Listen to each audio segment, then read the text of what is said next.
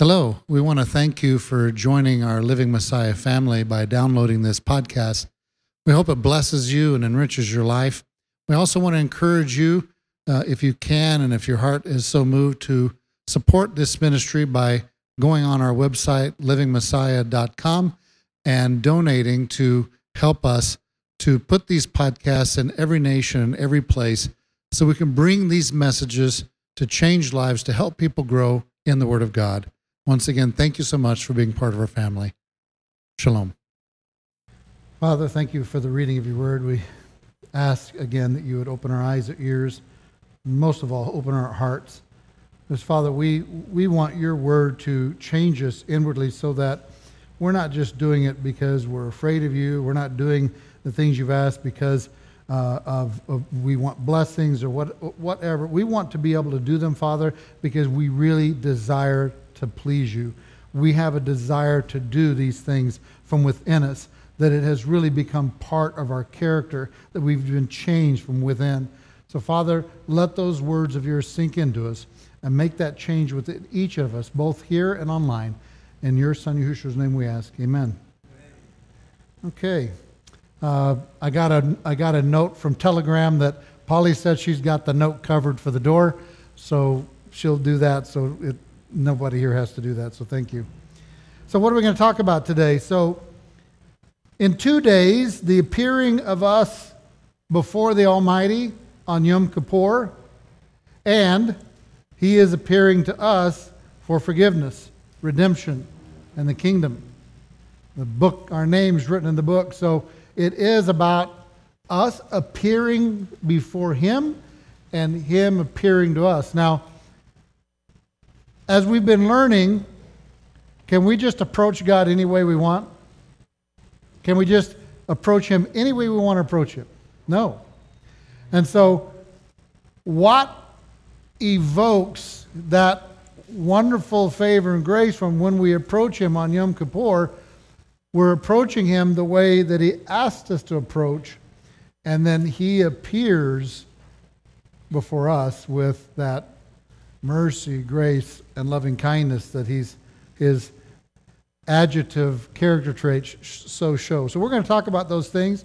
We're also going to talk about burden, because you saw the word burden throughout the Torah portion. So that's kind of where we're going. So at first sight, the laws contained in this section have little relation to each other. They deal with persons excluded from the camp because they are ritually impure, with priests receiving offerings from a confessed robber. So this is a good chance if you have questions about why people are asked to not be in the camp, why God wants them to leave the camp for periods of time. Ask questions. This is the time to raise your hand and comment or ask questions. This is a good time. So let's dig into 5:1. Yahuwah spoke to Moshe, saying, "Command the children of Israel, send out of the camp every leper and everyone who has a discharge, everyone who he becomes defiled." So removal of unclean persons out of the camp, as Yahuwah the Holy One dwelt in the midst of the camp of His people. Those who were affected with the uncleanness of leprosy, of a diseased flux, or of menstruation, and those who had become unclean through touching a corpse, whether male or female, were to be removed out of the camp, that they might not defile it by their uncleanness. The command of Elohim to remove these persons out of the camp was carried out at once by the nation, and even in Canaan it was so far observed, that lepers at any rate were placed in special pest houses outside the cities. So one may see in Numbers 5:2 a series of allusions. The words "removed from the camp" allude to Israel's exile.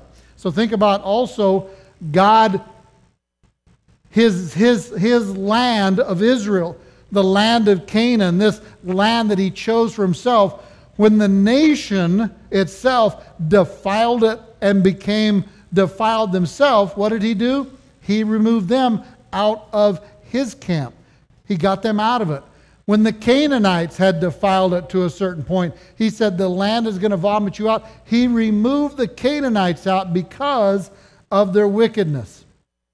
And so, this exile to be imposed, eruption alludes to idolatry, discharge to immorality, defiled by a corpse, the shedding of blood that defiles the land.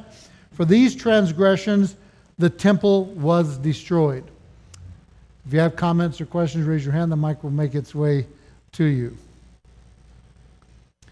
So, wrong toward a fellow human being in verse 6. It says, speak to the children of Israel when a man or woman commits a sin that men commit in trespass against Yahuwah, and that being is guilty. So it is possible to sin against God without sinning against man, but all sins against man are sins against God. Psalm 51:4 says, against you and only you have I sinned and done what is evil in your sight, so that you may be justified in your words and blameless in your judgment. So the psalmist is declaring he's stating only against God. In other words, he's saying, I have not sinned against man. And you see many times that men will say, if there's anyone here that is claimed that I have sinned against them, please come forward. And so it's very important that we watch how we treat our fellow beings as well as how we act in regard to our Most High. 5:10. Each one shall keep his holy donations. Whatever anyone gives to the priest shall be his. Fools believe that the money that they have lying in their coffers is theirs, while the money they give away to charity is theirs no longer. Actually, quite the reverse is true. Only those possessions that are given away for sacred purposes remain one's property. Each shall retain his sacred donations, literally referring to the priests. But those possessions that people greedily amass for themselves are not theirs at all. Such gains will not remain with them for longer than a fleeting moment. How many of you know and you've said, everything that God gives me is from His? From Him it is His. It's a blessing to me. And I am a steward of everything that He has given me. Amen. So when we're giving and tithing and donating, it's really not ours, is it? So, hallelujah. Numbers 5:5. And Yahuwah spoke to Moshe, saying, speak to the children of Israel, when a man commits any sin that men commit in a trespass against Yahuwah, and that being is guilty, then they shall confess their sin which they have done, and he shall restore his guilt in its principal plus 1/5 of it. So in this commentary it says restitution in case of a trespass, no crime against the property of a neighbor was to remain without expiation in the congregation of Israel, which was encamped or dwelt around the sanctuary of Yahuwah. And the wrong committed was not to remain without restitution because such crimes involved unfaithfulness. The word ma'al, see Leviticus 5:15, towards Yahuwah. So if a man or woman do one of the sins of men to commit unfaithfulness against Yahuwah, and the same soul has incurred guilt, they shall confess their sin which they have done. And the doer shall recompense his debt according to his sum. The word here is berosho, also in 5:24, and our word here is mikal chatot ha'adam. One of these sins occurring among men, not a sin against man. Okay? If you have comments or questions, raise your hand. So the meaning is a sin with which a ma'al was committed against Yahuwah, or one of the acts described in Leviticus 5:21 and 22, by which injury was done to the property of a neighbor, whereby a man brought a debt upon himself, for the wiping out of which a material restitution of the other property was prescribed. A perfect example. The man accidentally kills his neighbor ox. What's he supposed to do? He's supposed to restore that man's ox. That's restitution. He's going to bring restitution for what he committed this act against. He's going to restore that man's ox, okay?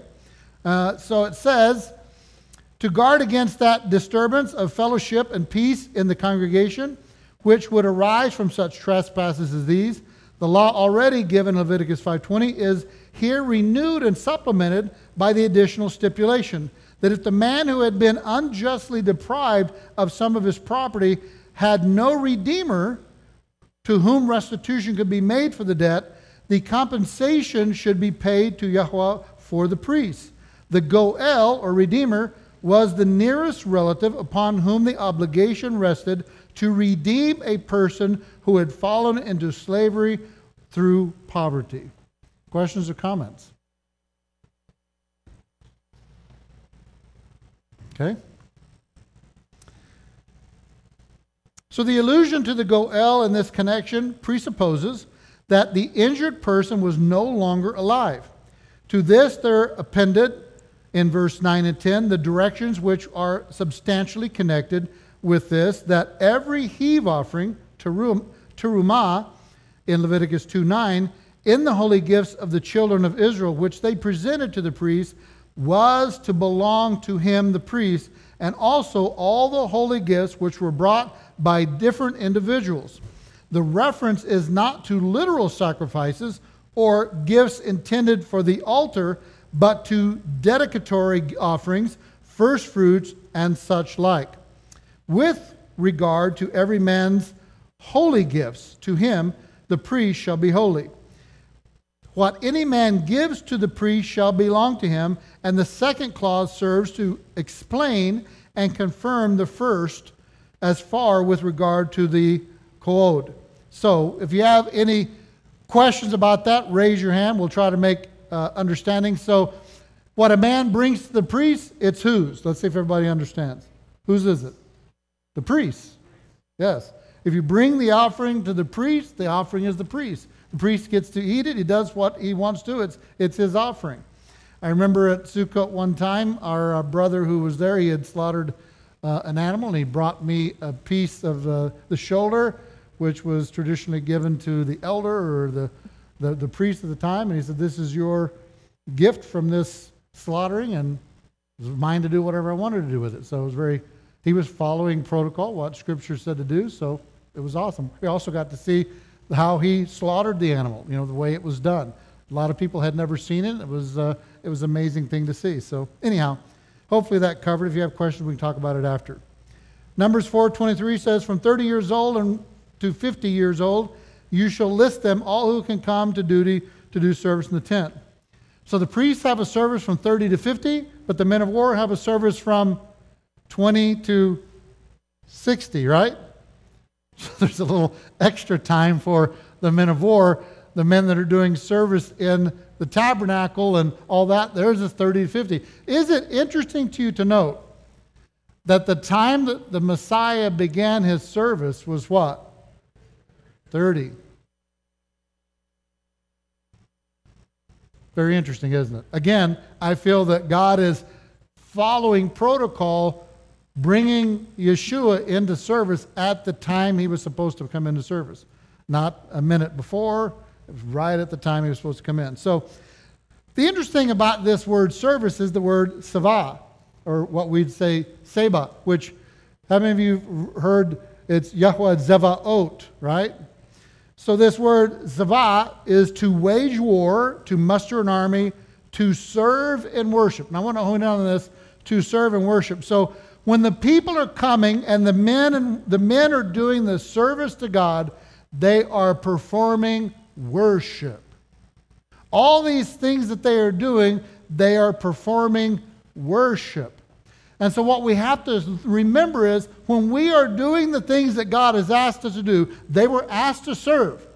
That's their worship. God asked you to come on Shabbat. That's your worship. When he asks you to come to Yom Kippur, you're showing up to worship God, because that's your service. When we come for Sukkot, get ready to worship, because that's what you've been asked to do, is worship God. Because that's your service. That's what you've been called to do. And some people say, and I know pastors in churches that they look at what they've been called to do as a burden.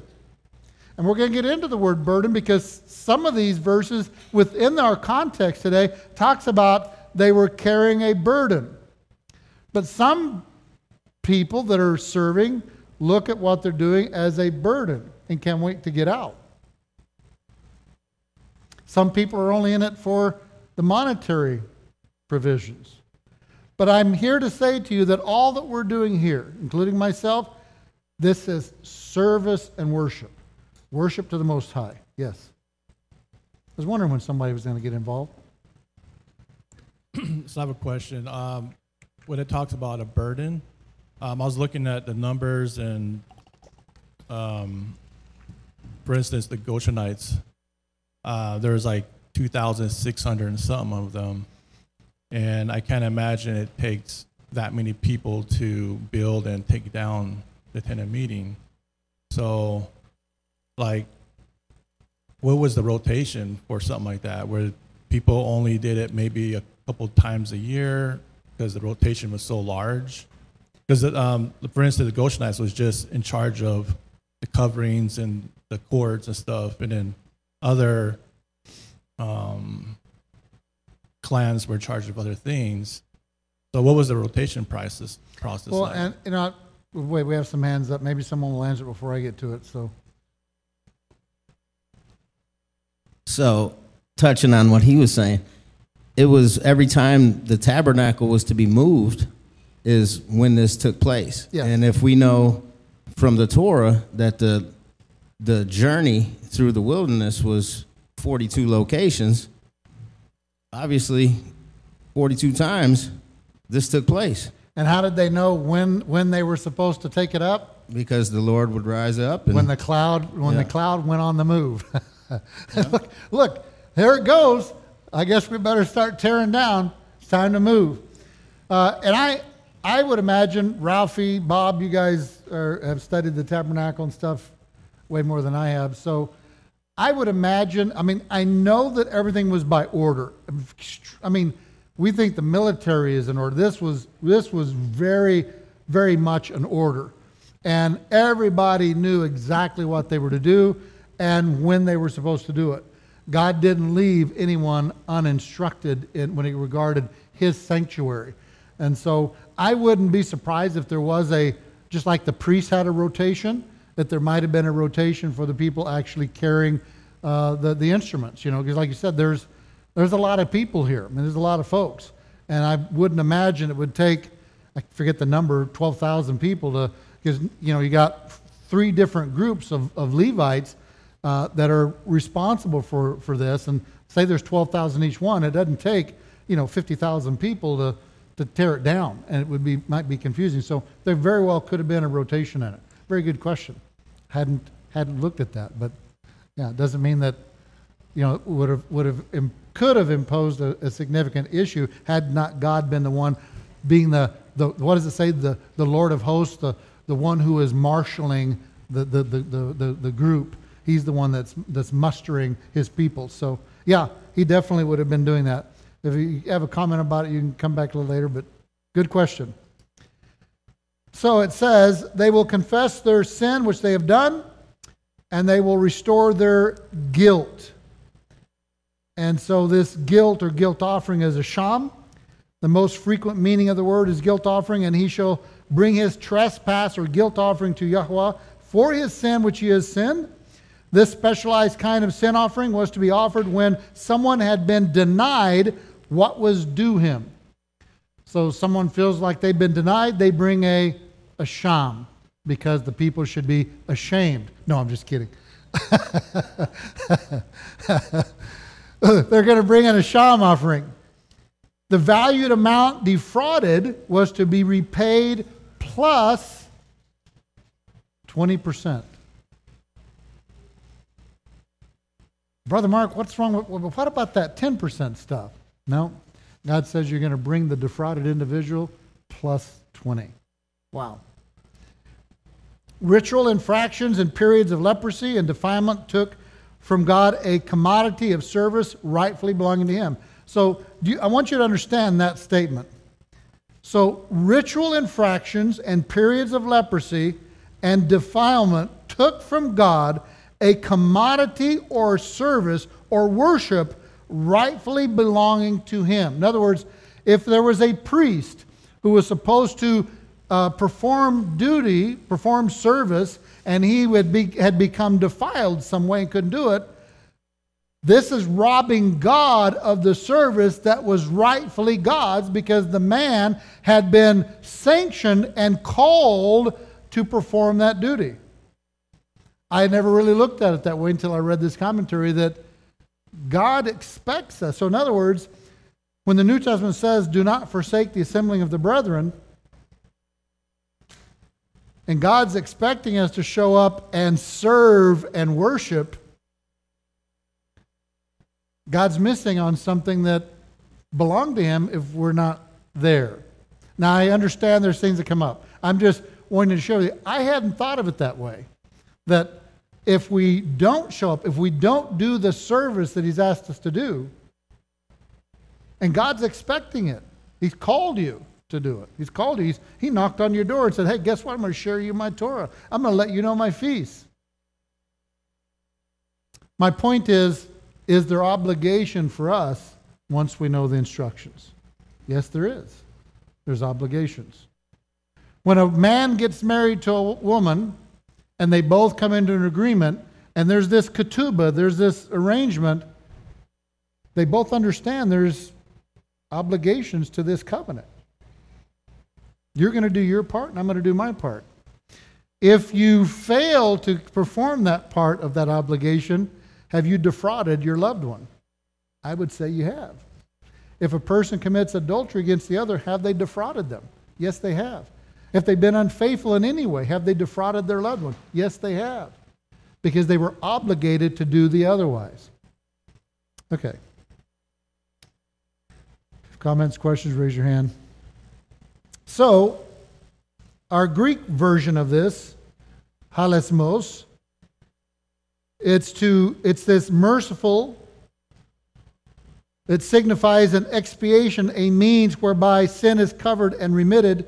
It is used in the New Testament of Messiah Himself as the propitiation in John 1, 1 John 2:2 and 4:10, signifying that He Himself, through His sacrifice of His death, is the personal means by whom God shows mercy to the sinner who believes in Him as the one provided. They believe that He's the one that God provided, because God said through the Tanakh, through the Old Testament, I'm going to provide one. He told Abraham, that Redeemer is going to come from your loins. He's going to be the Redeemer that mankind has been looking for. And so we believe that He's the one that God provided. In the former passage, He is described as the sacrifice for our sins, and not for ours only, but also for the whole world. The italicized edition in the King James, the sins of, gives a wrong interpretation. What is indicated is that provision is made for the whole world so that no one is, by divine predetermination, excluded from the scope of God's mercy.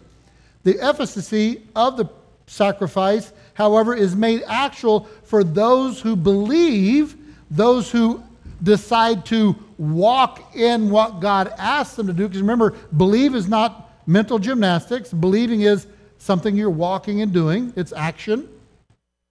Keeping the commands. So the fact that God sent His Son to be the sacrifice for us is shown to be the great expression of God's love towards man.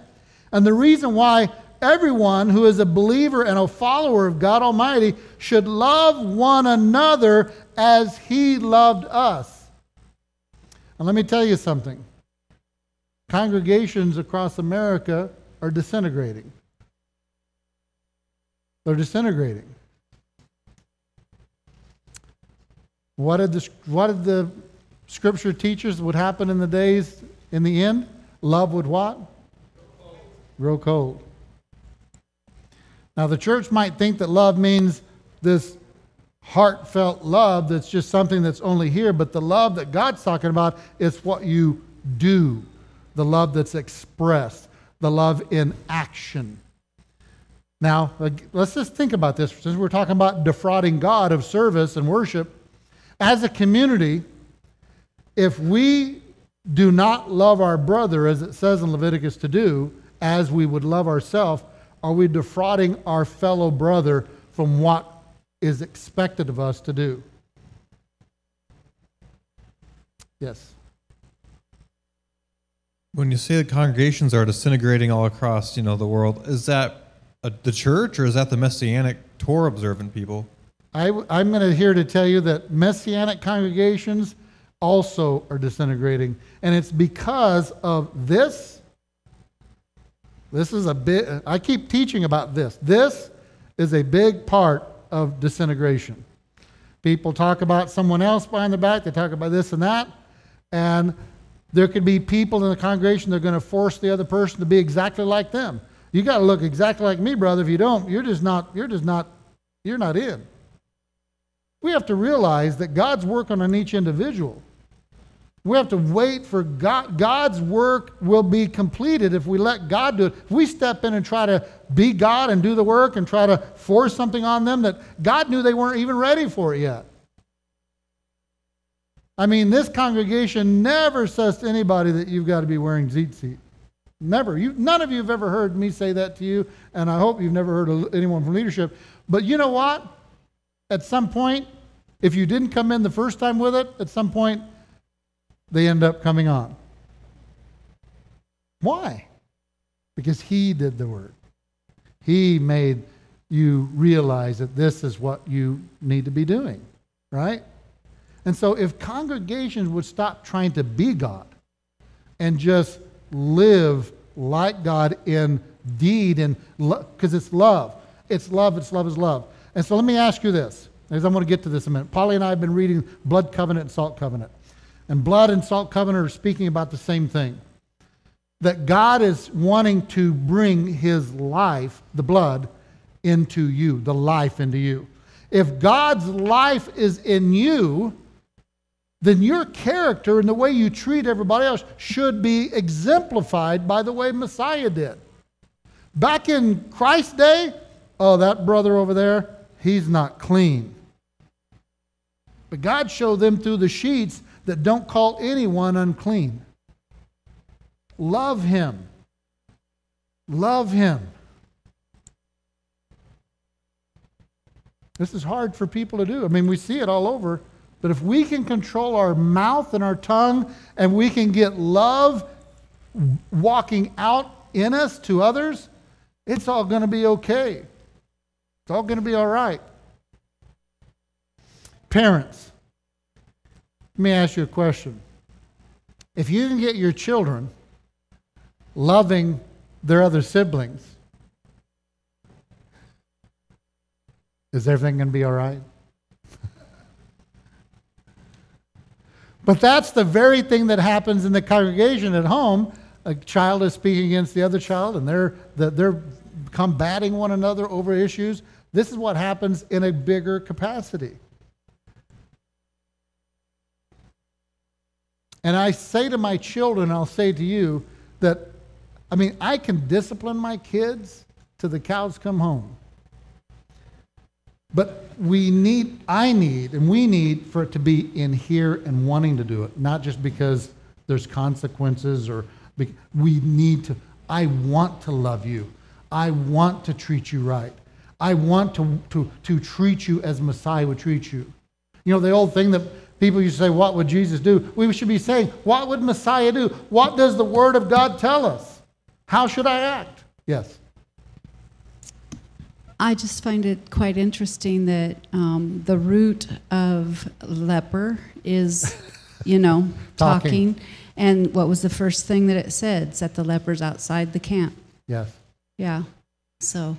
And I have to say this to you, that you should all be guarding against that.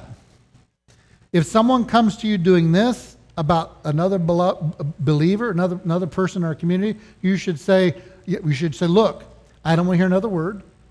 Go and talk to that person that you have an issue with. I'm walking away. Because if you walk away, you are preventing the destruction of fellowship. And you're teaching the other person the protocol of what to do. Yes. Yeah, I have a good friend who was viciously attacked by words, lies, by his own family. And it painted a really bad picture of him. And he is, I don't believe he's a believer, but his family are believers. And they did this to him. And he came to, I was working, so I wasn't there, but he came to our place for just for advice. Here's a scripture here. Proverbs 18:21 says, "Death and life are in the power of the tongue." The tongue can be used as a weapon to harm and destroy, or as a tool to build and heal. But your tongue could kill people because it could drive them away, but also it's killing you because, something pouring out of you that is bitter water pouring out of what should be sweet water. Because you can't have bitter and sweet pouring out of the same. What do they call it?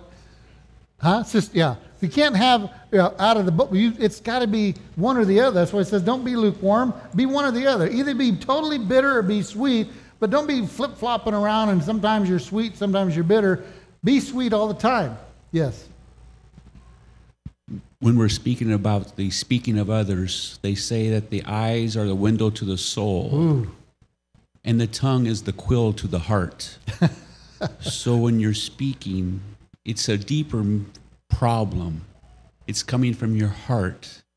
And that's where we need to address it. It's going deeper. So maybe the tongue is directly connected to the heart. It's like it's speaking evil and the heart's getting a little pull on it. Wow. Yes. So I think in the with regards to the 144,000 and the mixed multitude, which we know is a future event, there is no guile in their mouths, right? Ooh. So why don't we start practicing that now?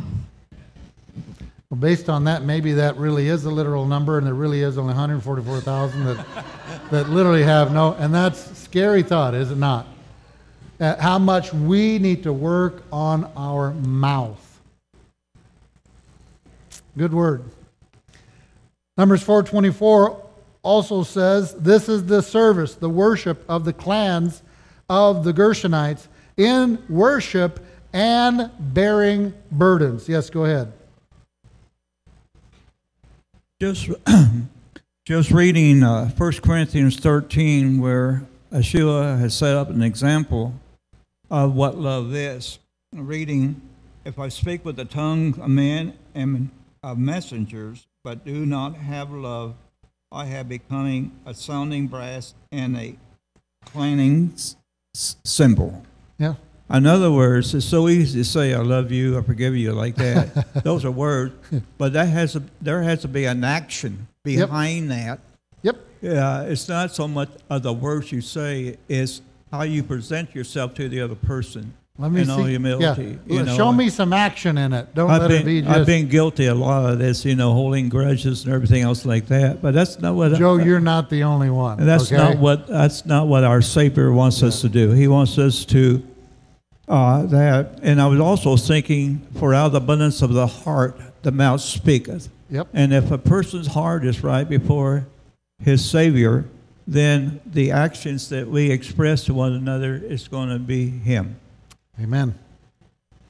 So I want to talk about this word burden for a minute. The word burden is masah, load. So this word is one of the many fascinating words in Hebrew, appearing about 60 times. Its basic meaning in about half of those occurrences is the literal idea of carrying a burden, as would a donkey in the first occurrence in Exodus 23, or other animal. Another noted use refers to various Levite clans who were given the responsibility of carrying parts of the tabernacle. I have a question for you before we go to the next slide. Are you carrying burdens that you need to let go?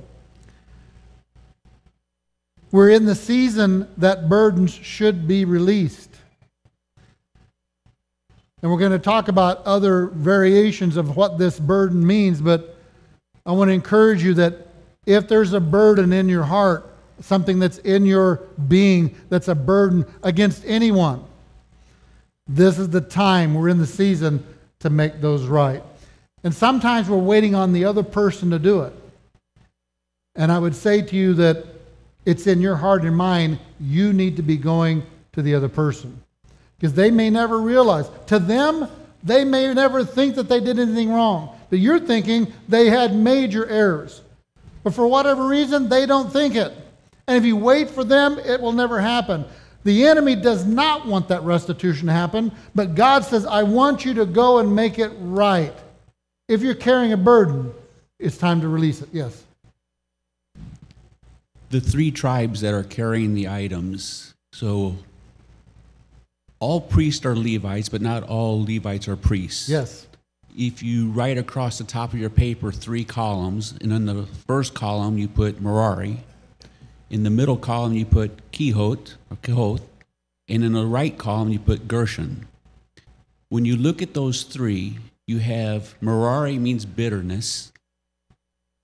Gershon on the right means a stranger there. In the middle you have Kehoth, which means assembly. It comes from the root word kahal. So that's for assembly. That's us. Merari carries the pillars, the beams, the sockets, the heavy stuff. Gershon, a stranger there, carries the coverings, the screens, and the curtains. When I say they carry, they don't actually carry it. Their oxen on wagons carry it. Whereas Kehoth in the middle carries the veil and the furniture, the precious things that are inside. The 2 on the out carry the covering and the structure. So Kehoth carries the precious. Is Kehoth over with Ephraim? Is that where he's at in the location? Which group? I'm not Is sure. Is he on the west? I'd have to go back and look. Okay. East, what? East is Aaron, and so I'm wondering the direction, which one is, because I love what you're saying, because the Merari's carrying the wood, which wood got thrown in to make the water bitter. Mm-hmm. That's probably not by coincidence. Yeah. So the 2 on the outside, the ones carrying the pillar and the coverings, it takes no effort from them. The one in the middle is carrying it on staves, which requires their effort. When you look at what their names mean, besides the bitterness, the assembly, and the stranger, they say that Merari represents power and Gershon represents loving kindness. When you're a parent, you don't want to, I'm going to use the word rule, your children with too much power. You're like a dictator, and you don't want to give them too much loving kindness, because then you're letting them do whatever they want. So it takes a balance, and the balance is in the middle, which Kehoth, they say, is Tiferet. So you got Gevurah for power under Merari, Chesed for loving kindness, and Tiferet in the middle for beauty. Beauty. When you look deeper into that Tiferet, you have the Tav, Fe, Aleph, Resh, Tav. The root word, or the middle word, is the Pei, Aleph, Resh, Paer, which means turban, and it comes from Exodus. And in Exodus 28:2, and you shall make holy garments for Aaron your brother for the glory and beauty, the Tiferet. So it's all a symbol to describe the high priest, beauty. So again, you have the bitterness, you have the stranger, and in the middle you have the kahal, which is us, which is the beauty, which is a symbol of the high priest. So it's all a balance in how we work and walk this out. We carry the precious things if we are to be the high priest of the tabernacle, and it's on our shoulders. And we are the strangers that must get rid of the bitterness in order to come into that sweet balance in the middle. Amen. Yes. Looking at this, so the Levites were set apart to do this work, and to parallel that, we're set apart as well, right? Each and every single one of us. And you had the priests who were inside doing the work in the tabernacle. To parallel with today, we have the teachers and the elders and so forth. That's what they're doing as far as their burden or their service. But the rest of us, we are set apart as well. And then it's like we have work. It may not be like officially a part of like Living Messiah or whatever, working officially for them, but we have a big responsibility as far as building up the house.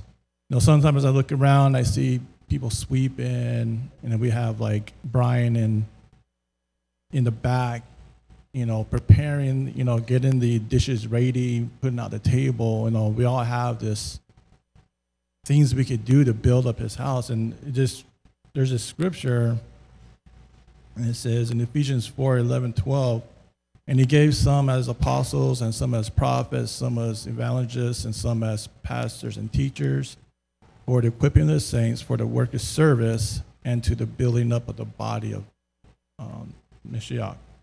So we are set apart to tear down and build back up. It's building up his church.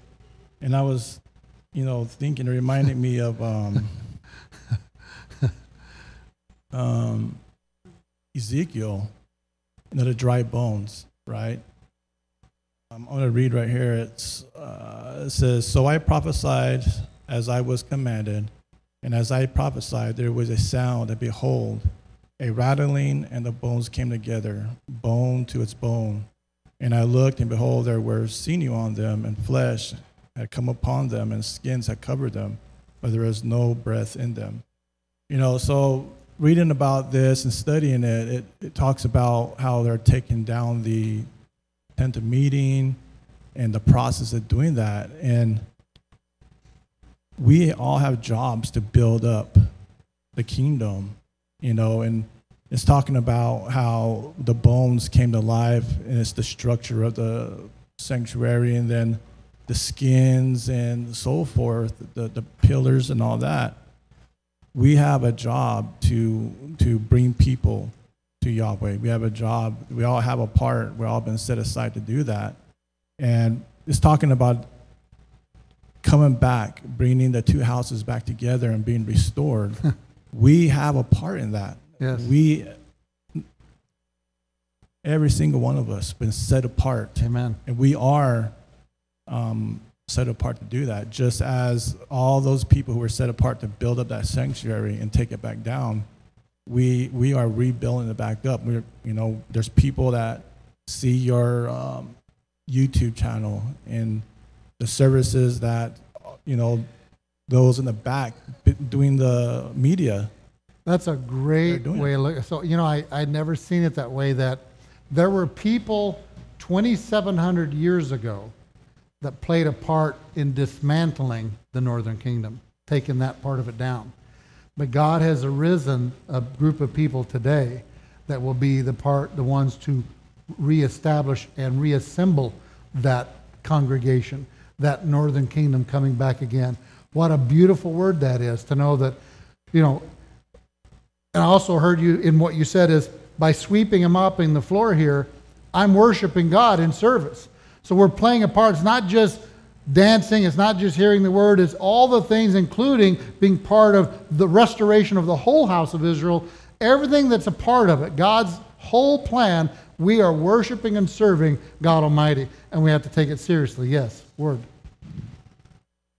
The word Levite is related to the words levity and levitate, the core meaning of which is to make light. And in this context, it would imply that service to Yahweh, if you're carrying a burden in service to Yahweh, he will make it light.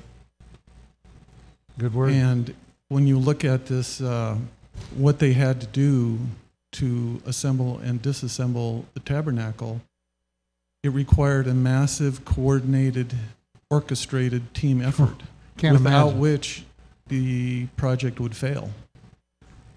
Amazing. Yes. To clarify from earlier, I may have inadvertently said we are high priest. Yeshua is our high priest. Yes. We are priests. And looking at my notes, Moses and Aaron were on the east, Merari was on the north, Gershon was on the west, and Kohath was on the south, where they camped. So, are you releasing your burdens? Special attention is paid to the prohibition of carrying any burden on the Shabbat, which included such activities as carrying harvested crops or packing a donkey. Among the more figurative uses of Massah is carrying a load of despair or hardship. We can only imagine Moshe's burdens of leadership as he asked God, "Wherefore have I not found favor in your sight?" that thou layest the burden of all these people upon me. And David writes of his sin, for mine iniquities are gone over mine head, as a heavy burden, they are too heavy for me, as we sing it in the song that Gary writes. The chief metaphor in this word, however, is the idea of a burdensome message that must be delivered, when we find in roughly the other half of its occurrences. The word occurs repeatedly in the prophets to introduce the message of judgment each is about to deliver. Lamenting the invasion of Jerusalem by the Persians, Isaiah speaks of the burden of the valley of vision. Elsewhere, he introduces various messages with the burden of Babylon, the burden of Moab, of Damascus, of Egypt, and others. Nahum likewise announces the burden of Nineveh.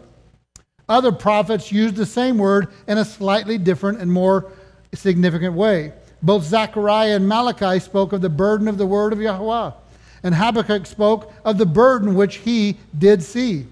All this underscores the very real burden it is to the man of Elohim as he delivers God's message.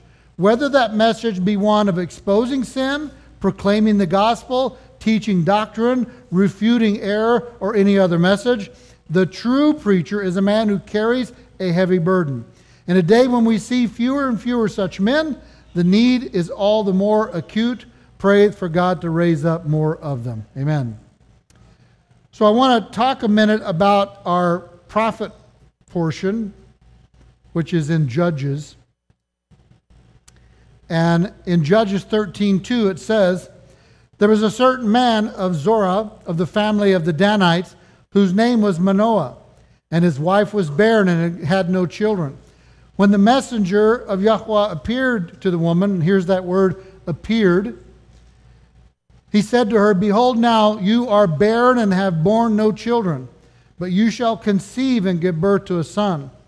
In addition to the above, there is a theologically significant angel of Yahuwah.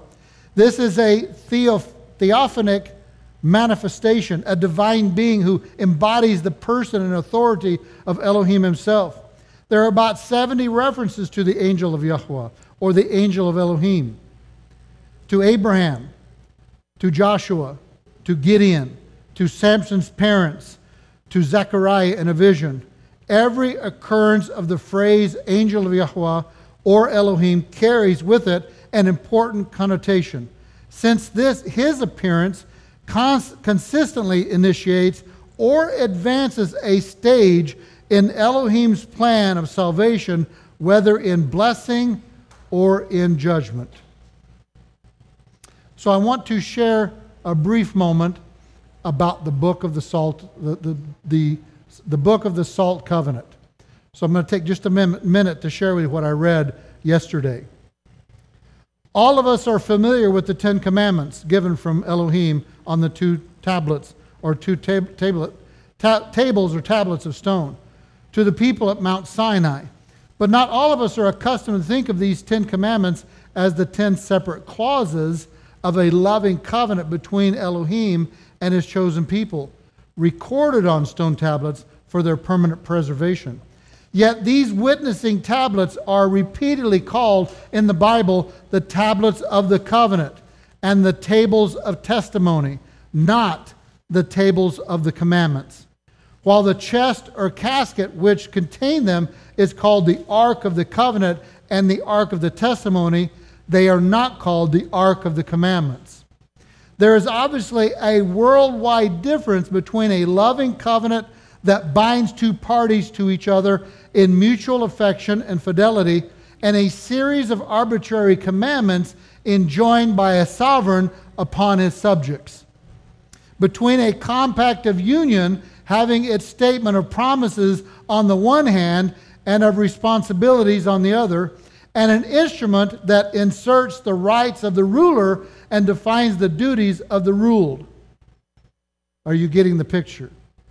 In our estimate of the Decalogue, we have made too much of the law element and too little of the element of love. As a consequence, it has not been easy for us to see how it is that God's law is love. As Messiah says, everything is summed up in my law with love.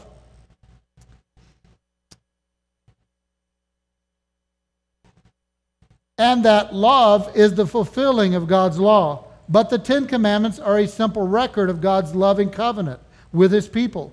And they are not the arbitrary commands of God to his subjects. They indicate the inevitable limits written or within which God and his people can be in a loving union, rather than declare the limits of dutiful obedience on the part of those who would be God's faithful subjects. A close examination of the Decalogue will show that this is its nature and scope.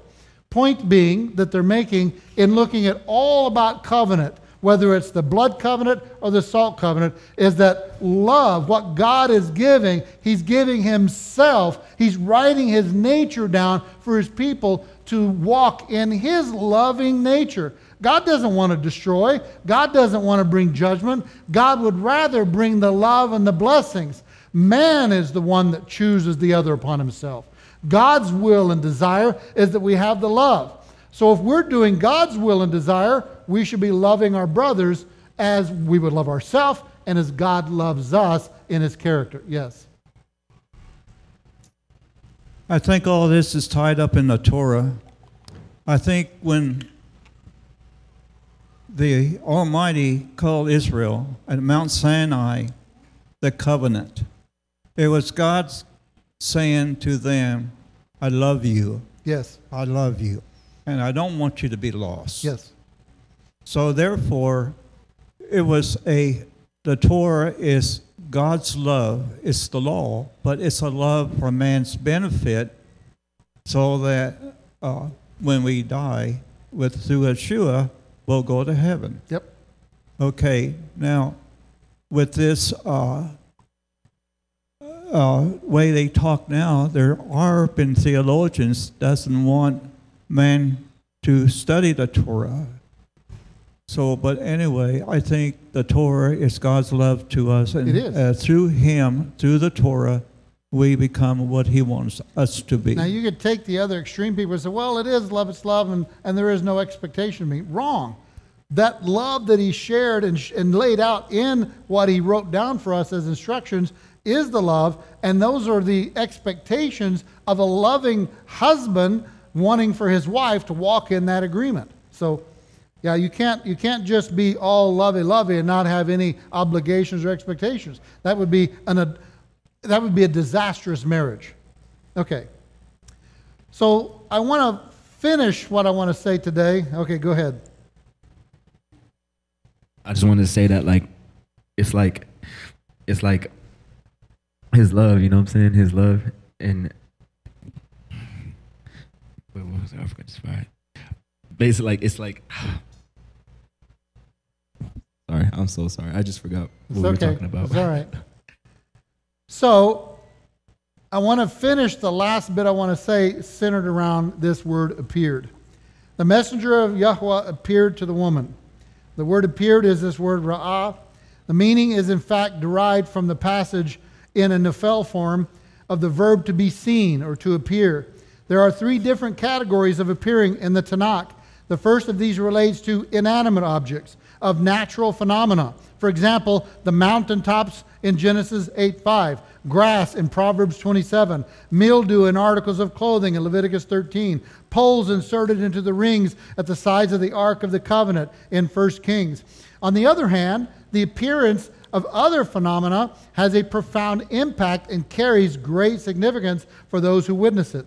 The appearance of the rainbow in Genesis 9, for example, is of great comfort and significance to Noah and his surviving family.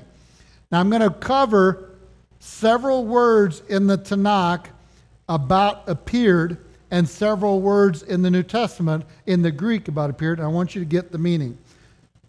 The concept of appearing in the Tanakh can also relate to human beings. When human beings appear before God, for instance, in Exodus 34, for example, it is laid down that all Israelite men must appear before Yahuwah how many times?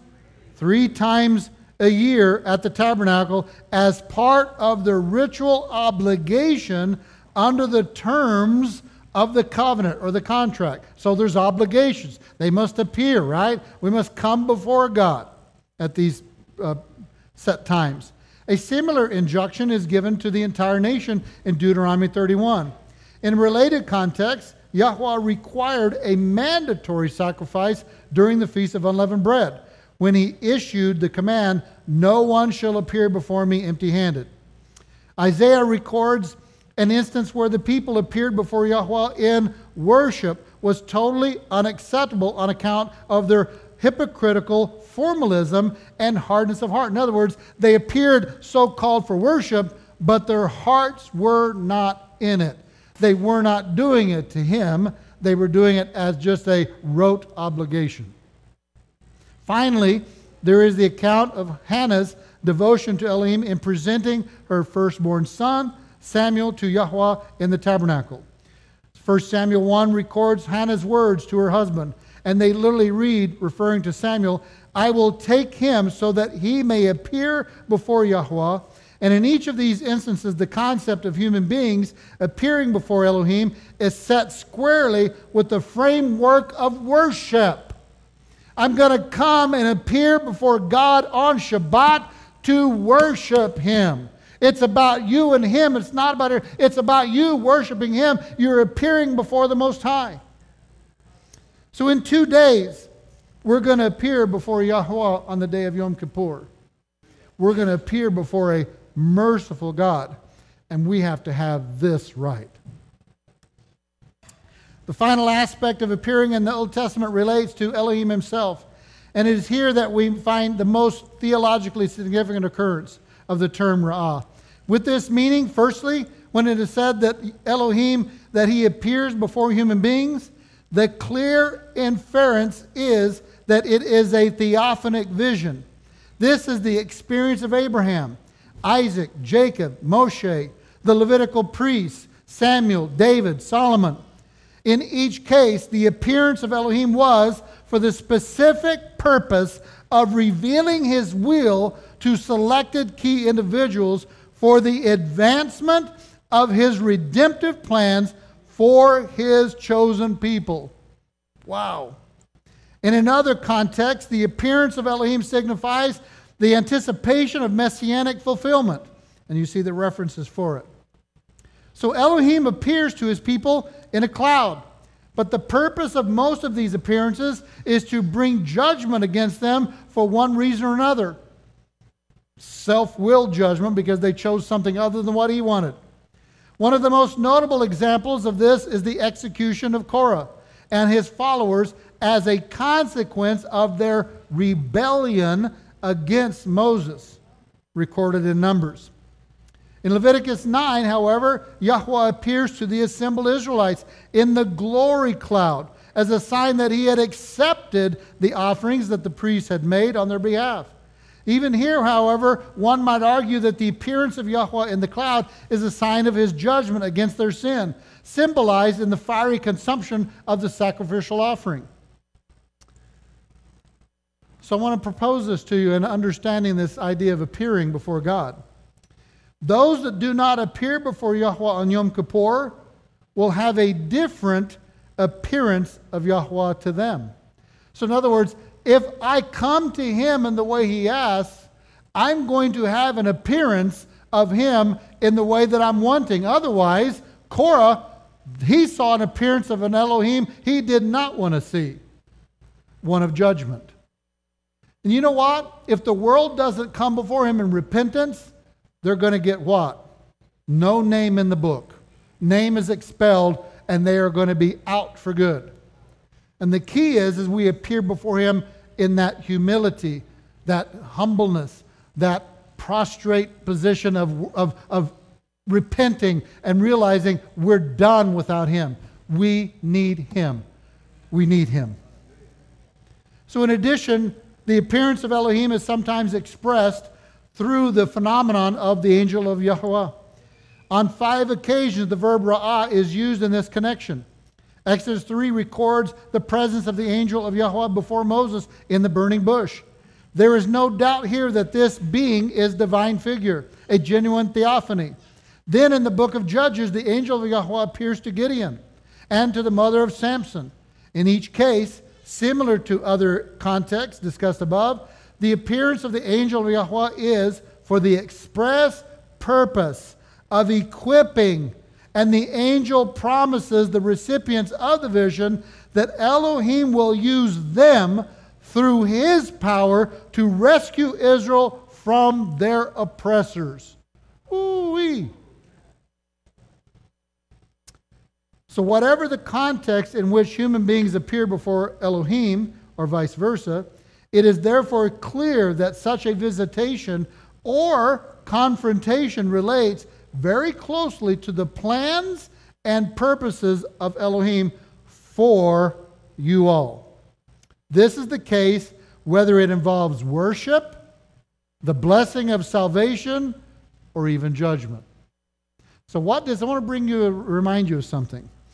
Since we need to realize that whatever we're getting, good or bad, is from whom? I will remind you what Eli said when the messenger brought the bad news. Told him that because of your children and because you've allowed this, these things are going to happen to your kids. And what did Eli say? May Yahweh do what seems good to him. May he do what he feels is right. In other words, Eli is saying, I accept what's going to come to me because he judges righteously. And if he says that that's coming to me, I deserved it because I know he's righteous in dealing with me. And the point is, I don't want to hear those words to me. I don't ever want to know that I was so bad that I'm going to have this judgment against me that's going to wipe me or my family out. I don't want to know, because I know that if it comes to me, I know that I truly was that person.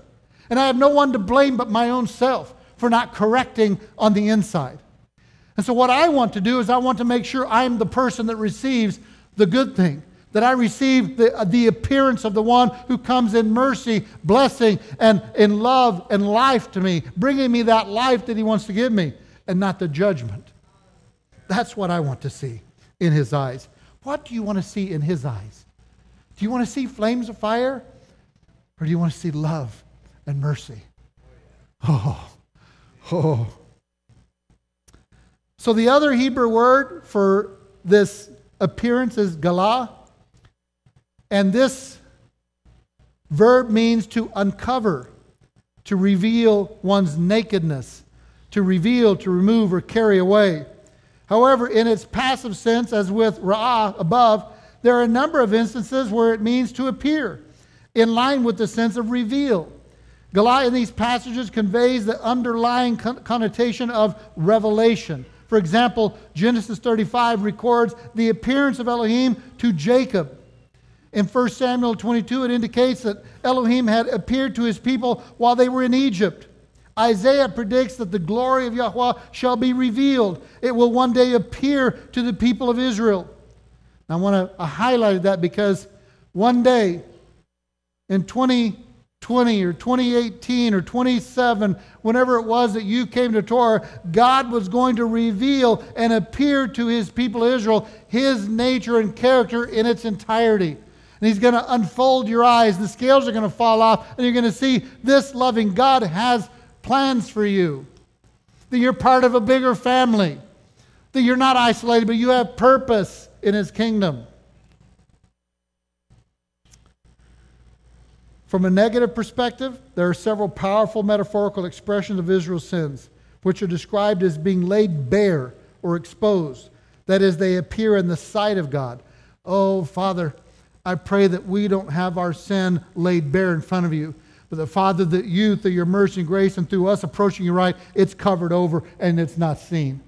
May it be blotted out and that your eyes don't behold it.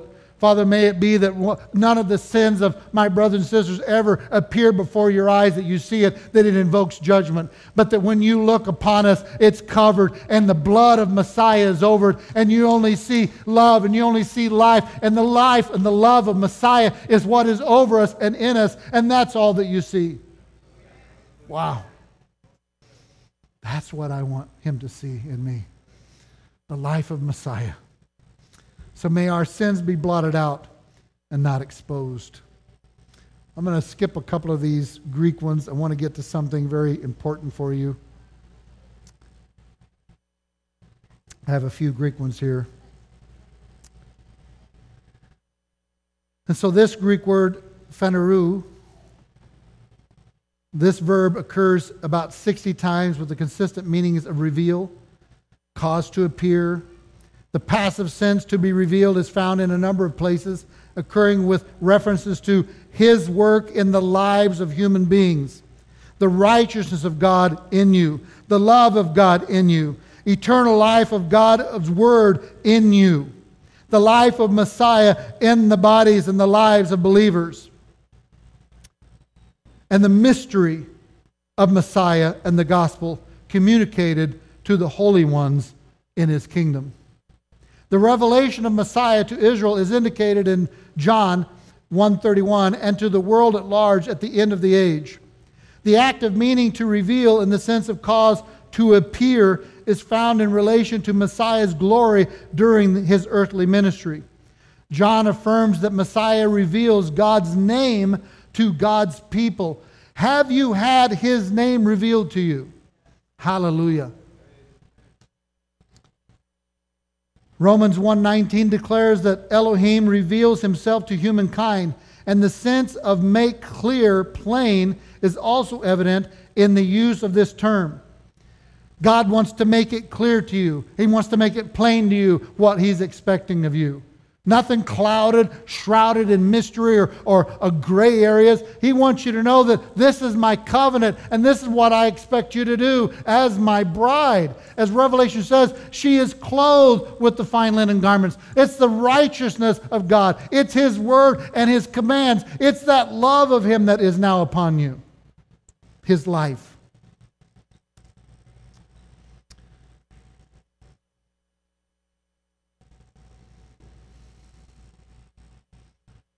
So we're going to worship. And I would rather that you stand and worship rather than sit. So if you'd stand with me.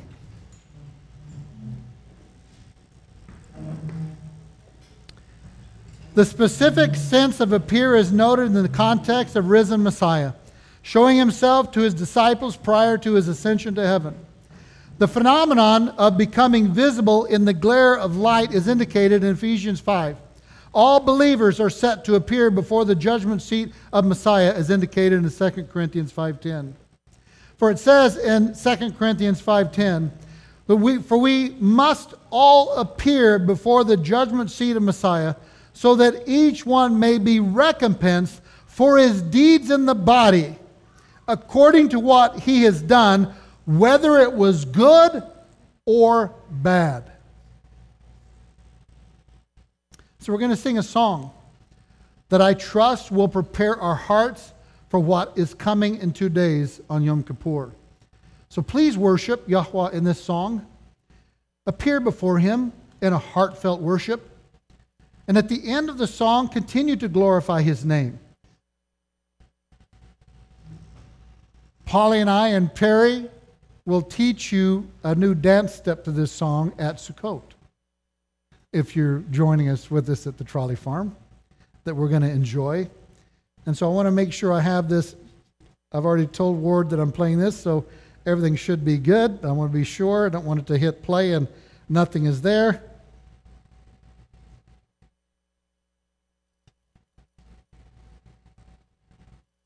It's connected. And so please sing this with me. And let it out. Worship God. Cry to Him. He wants to appear before you in 2 days, and He wants you to appear before Him. Let's prepare ourselves now, 2 days out.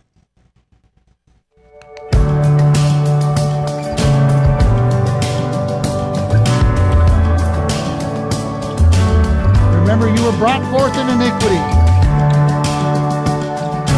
In sin, your mother conceived you, but He's got a plan for you. Behold, I was brought forth in iniquity, and in sin did my mother conceive me. Behold, you delight in the truth in the inward being, and you teach me wisdom in the secret heart.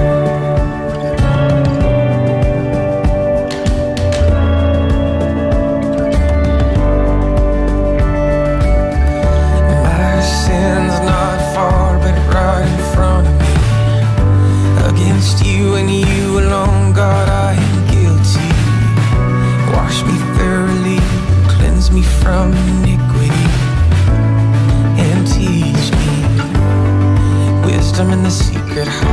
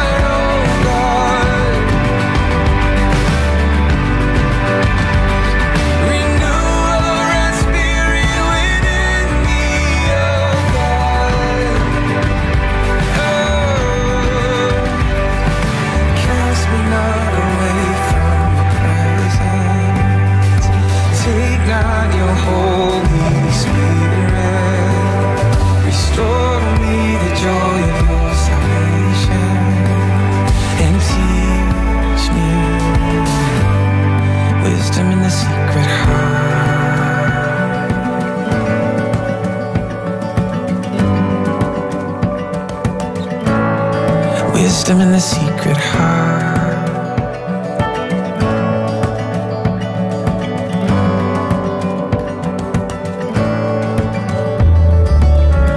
The Lord is gracious and slow to anger, rich in love He is, good to all. The Lord is gracious and slow to anger, rich in love He is, good to all. The Lord is gracious and slow to anger, rich in love He is, good to all. The Lord is gracious, slow to anger, rich in love He is, good to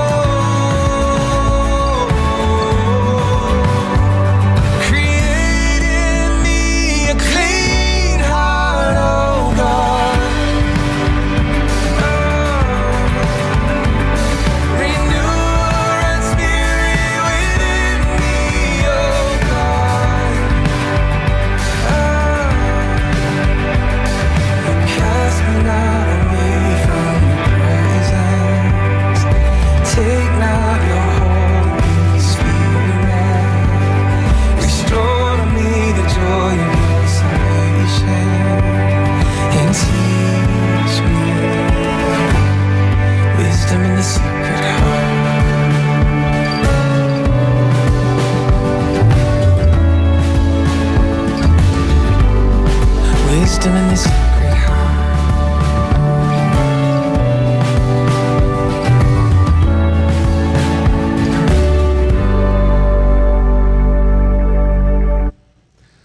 Hallelujah. Father, we glorify you and praise you, mighty one of Israel, because you are gracious, slow to anger, abounding in loving kindness and truth, You are the one who is merciful and gracious to your people.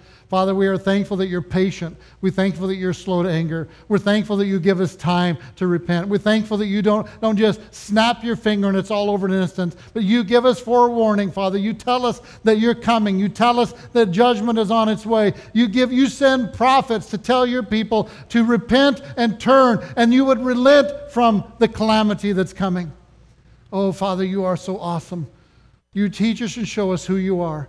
And I can trust that that's who you are forever. You don't change. That's who you are for all time to come. And I glorify you and praise you that you're the God that I serve, and not these other false gods that are wicked, and they rule in oppression over people. They are ones who do not walk in your ways. But you are true and righteous in all that you do, and you keep promise to 1,000 generations. And we glorify you and praise you, mighty one of Israel. Thank you, Father. We're ready. Father, we want to prepare our hearts for Yom Kippur. We want to be ready for coming before you and appear before you in 2 days. We want to see your appearance of mercy. We want to see your appearance of forgiveness. We thank you, Father, for your mercy. We glorify you and praise you in Master Yahushua's name. Amen. Now we get to say, Shabbat Shalom! Shabbat Shalom! Shabbat Shalom!